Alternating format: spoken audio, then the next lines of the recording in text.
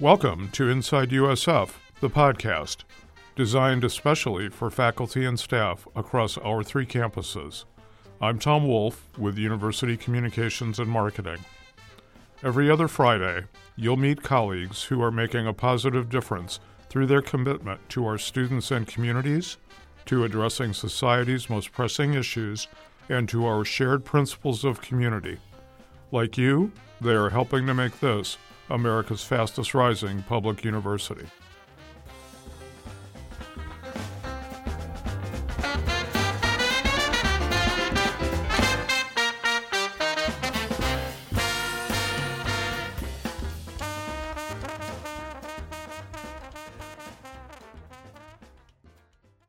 Our topic for this episode is sustainability, a long-standing commitment of our university and one that is incorporated into the new strategic plan's key initiatives. Joining me is Winnie Mulamba, Sustainability Coordinator for the St. Petersburg campus. Thanks for joining me. You're a long way from where you grew up. Tell me about life in Kenya. Thank you so much, Tom, for having me here. So growing up in Kenya was nice. Like every time I remember my childhood memories, it was always beautiful, you know. So the way children are raised in Kenya, at least back in the day, it was more of a community, sense of community. So you are a kid, but you don't belong just to your parents. You belong to the community. So there was always people at home. There was always and then we have big families too, right? So you always have your cousins around, you always have your sisters around, and just your friends. And it's always been people around me. And just having that, I find that to be amazing because you have this support system with you throughout, your life. So I'd say growing up there was really beautiful, was really amazing. I struggle a lot being here sometimes, knowing that, I'm just by myself, and your neighbor is not necessary. It's just your neighbor, like in the U.S. Unlike in Kenya, your neighbor is also your family, So, yeah. You earned a bachelor's degree in marketing. What did you do after graduation?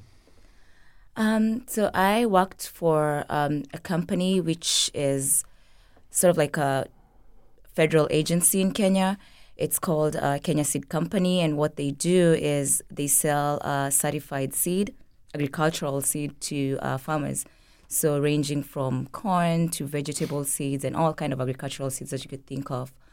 I worked with them for about 4 years, and mainly what I did there was working with farmers, teaching them, good agricultural practices, and obviously selling the seeds to them. So that was my main role there. You also started an initiative designed to help farmers. Tell me about that. So while I was there, as I said, mainly our clientele at Kenya Seed was the large-scale farmers. And the main crop grown in Kenya is, we call it maize, or we call it here corn. So while I was there, it's good business. But I was really concerned about the people with small acreage, those people who don't have anything more than an acre, but they want to still compete in the business. And obviously the large-scale farmers would outplay them just because they have the economies of scale. So I and one of my colleagues decided to, work with these small-scale farmers and figure a way to make them more economically empowered. So what we did was, and then we were working in an area where it was mostly marginalized, so like in the remote areas of Kenya, and we formed a group where the community came together, and the idea was you don't necessarily have to grow maize for you to be successful. There are these high-value crops that really don't take up big space. Things like, broccoli, those are not really things that we eat in Kenya, but they're high-value crops. So we would identify sesame, broccoli. We also had sorghum as considered sort of like a high-value crop. So we would promote this type of crops to the women, and encourage them to plant this so that they're not really competing with the maize farmers, and they have this niche market where they can sell their products at high value. What kind of an impact did all of this have on you? So for me, it was really impressive. So I remember we went to this village one time, and and it was at the border between Kenya and Uganda. So first of all, there were people there who did not really speak my language. So having to navigate through that barrier was challenging, but also interesting, because now you have to immerse yourself, in the community, and then just being there through the process and seeing people not at the start where they're not really sure what's happening, like what's going on, and then going through the process with them, making them feel like this is something that you can do, we can do this, and then not being sure if they're going to accept, the program, going back into my, day-to-day job, and then having them call me back and make their orders of the seed and get into the program and actually grow the crop. That was just like, amazing and satisfying for me, because to me, it's progress and it's success. So that was a really good moment for me, a really satisfying moment for me. And then you came to USF. And then I came to USF. How did that happen? So this was just actually the program that we started was just a year before I had to travel to the US. So I had done a lot of things around that year. That was in between 2015 and 2016. I was doing a lot of like small projects with my company, but not my main role. And just getting them off the ground was amazing. But knowing that, I'll be leaving to the US was also sort of disappointing, because I'm like, I hope these programs won't die off. People will still continue them on. But mainly the reason I decided to come to the US was I just wanted to explore my options. Like I was going through some personal situations back at home, and I just needed a change of environment. And I decided two things. I said, I'm either going to try and get a job in a different town, same company, but maybe if they can transfer me to another town, city, that was an option, or get another job in a different company, a different town. I just wanted to get out of my town. That was the main reason. And then also maybe go to school. So those are the things I was looking at. And then school opened up. I applied for this program at USF, the Global Sustainability Program. 6 months later or 7 months later, I got a letter. And they said, admission letter. And I was like, oops. At that point in time, my life was sort of like my personal situation was getting together, and I was sort of like in a happy place.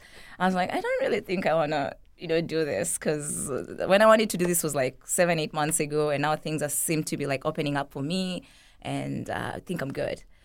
But my friends and my family were like, you should probably think about this. First of all, when I told my family, they were like, what? Wait, you're going to the US? When did you apply for this? And I told them I applied for this like 8 months ago. So they encouraged me, and I decided I was going to go get my visa. And if I got approved for my visa, then this is a yes, I'm going to come to the US. So I went to the embassy. It was straightforward. They gave me my visa, and I said, then this is it. This is my, I have no reason not to go. Yeah. You earned 2 master's degrees here. What are they in, and why those disciplines? So my first degree was in global sustainability, and that program was mind-blowing for me. When I first saw all the different concentrations they had, I was just like wanting to do all of them, because all of them seemed so interesting. And while I was there, I realized I was also gaining passion in data analytics and just data management and business management, so the business side of things and sustainability at the same time. Because, with sustainability, we talk about, the 3 arms of sustainability. That's the economy, the environment, and, the social aspect of things. And I wanted to bridge, the gap between the business and, sustainability, where people tend to think that, if you're doing a successful business, it's all about profits. It's all just about, profits. But I'm like, no, we can actually make a profitable business that is sustainable. So I wanted to get into the business world more. And knowing that my background was also in marketing and economics, I wanted to expand on that more. And so I decided to enroll into the management school at Muma Business College. And mainly my idea behind that was also to be able to take a couple of courses in data analytics, because I wasn't really sure if I wanted to dive deeper into data, like the data analytics program, just because of the technical side of things, like software programming, computer programming, and I wasn't really knowledgeable in that area, but I just wanted to get my feet wet. So the management school was great because it allowed me to get some business courses, get some management classes, and also get some data analytic classes. And combining all that with sustainability just comes in together and just made me feel like, now I have something like I'm valuable. You became the sustainability planner for the St. Petersburg campus in 2020. The initiatives on the campus are pretty varied. Tell me about them. Yeah, they are pretty varied, and I want to give a shout out to my predecessor, Brian, and also my supervisor, Ed, because they really, and also the entire community, campus community at USF St. Pete, because sustainability is one of the campus's values. And so going in there was a lot of, the foundation was already laid out for me, knowing that that's a culture that is embraced within the campus community, knowing that my predecessor had done a couple of programs here and there and projects that were really successful, encouraged me to continue them on and also to build upon them and create these other new great initiatives on campus. So these projects vary from, energy management, energy efficiency, to sustainable energy production from our solar panels that we have down there. We also have a couple of biodiversity projects where we have the butterfly garden on campus. We also have a food forest on campus.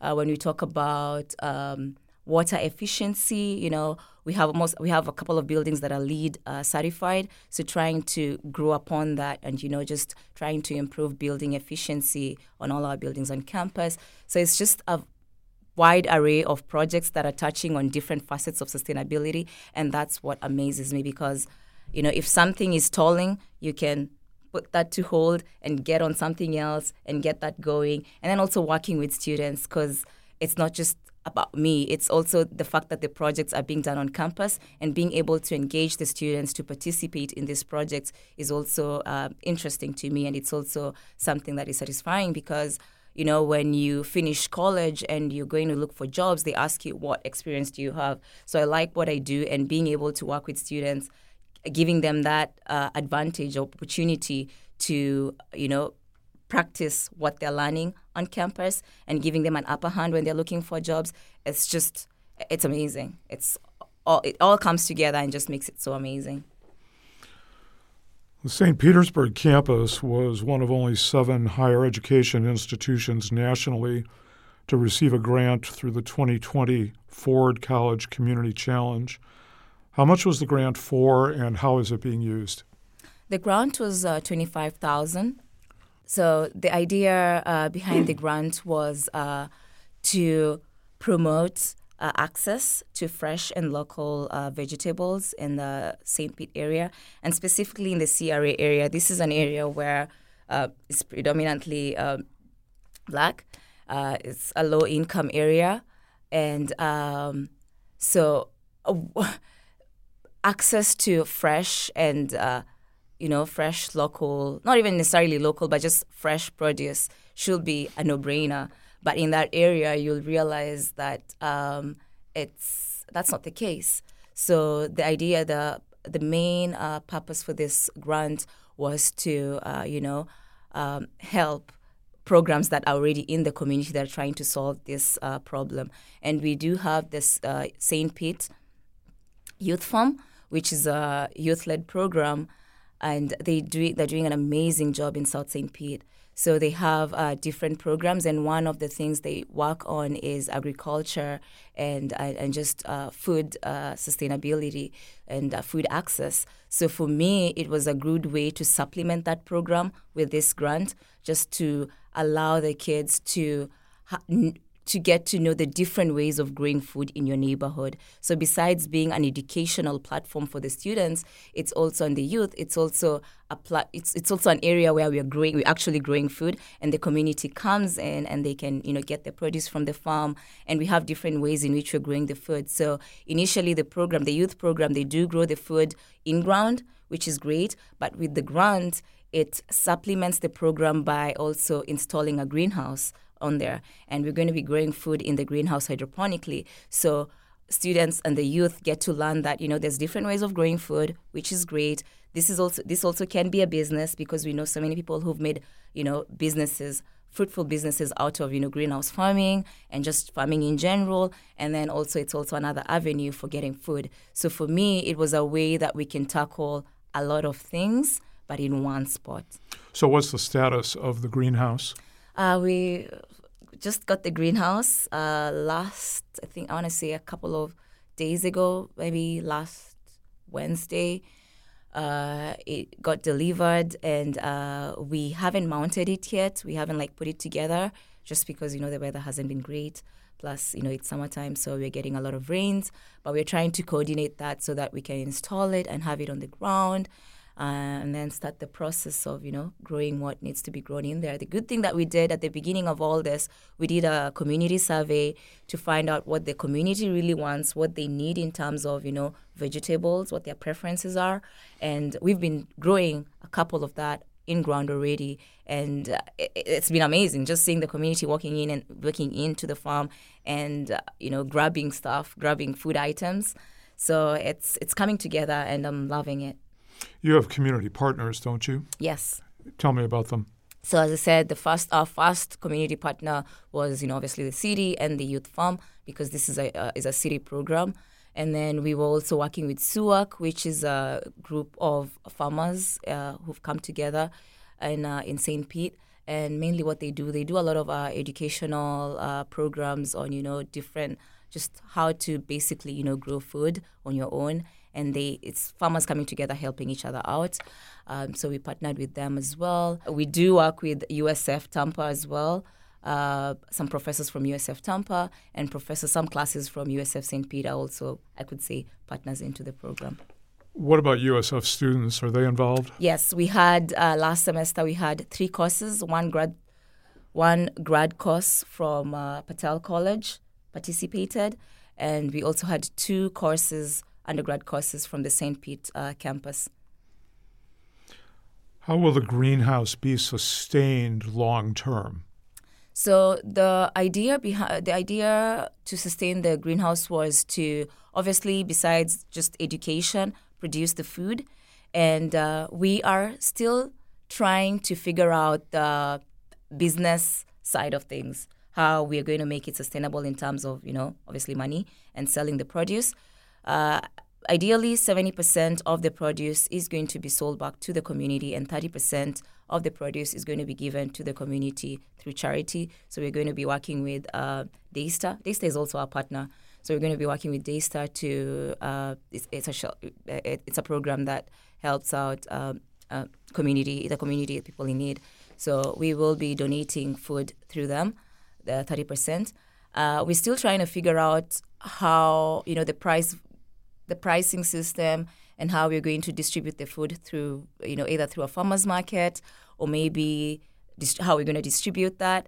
And we were working with students actually from the Patel College to figure out a distribution model and a business model that will be easily acceptable with the community and will just be like a one-stop shop. Because if someone can go to Publix and buy produce, we want to make the farm a place that is just as easy as that, for them to be able to just purchase as easy as that.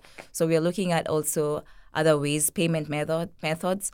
So if it's through credit card, cash, not volunteer-based, but donation-based too, where you can just, give whatever amount you want and just, get the produce that you need. So we are trying to look at all the different models that will be sustainable. When do you hope to have this up and running? So ideally, the city wants to have an official opening in September.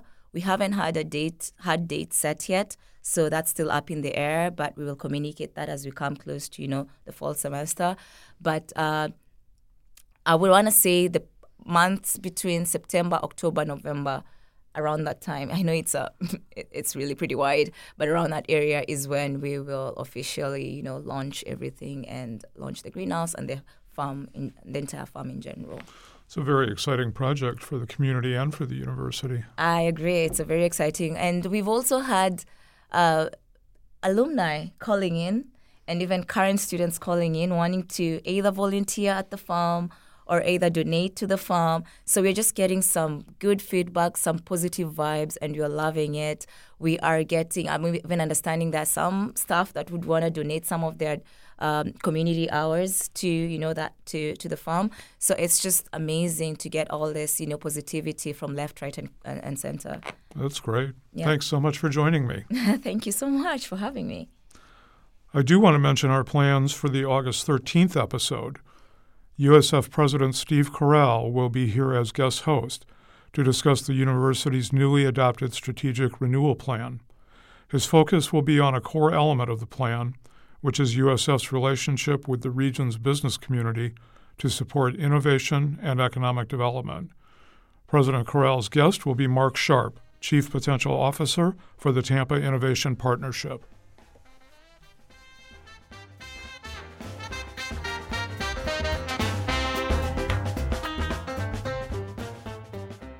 Thanks to all of you for listening. We welcome your ideas for future episodes.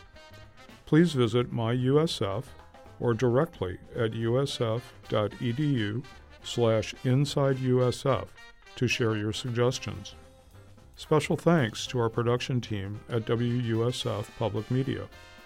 Our theme music, a song called Black Bucket Stomp, is courtesy of Jack Wilkins, Director of Jazz Studies in our School of Music, and comes from his CD, The Blue and Green Project, on Summit Records. Don't forget to subscribe to our podcast. You can find us on myUSF or wherever you listen to your podcasts. Copyright 2021, the University of South Florida.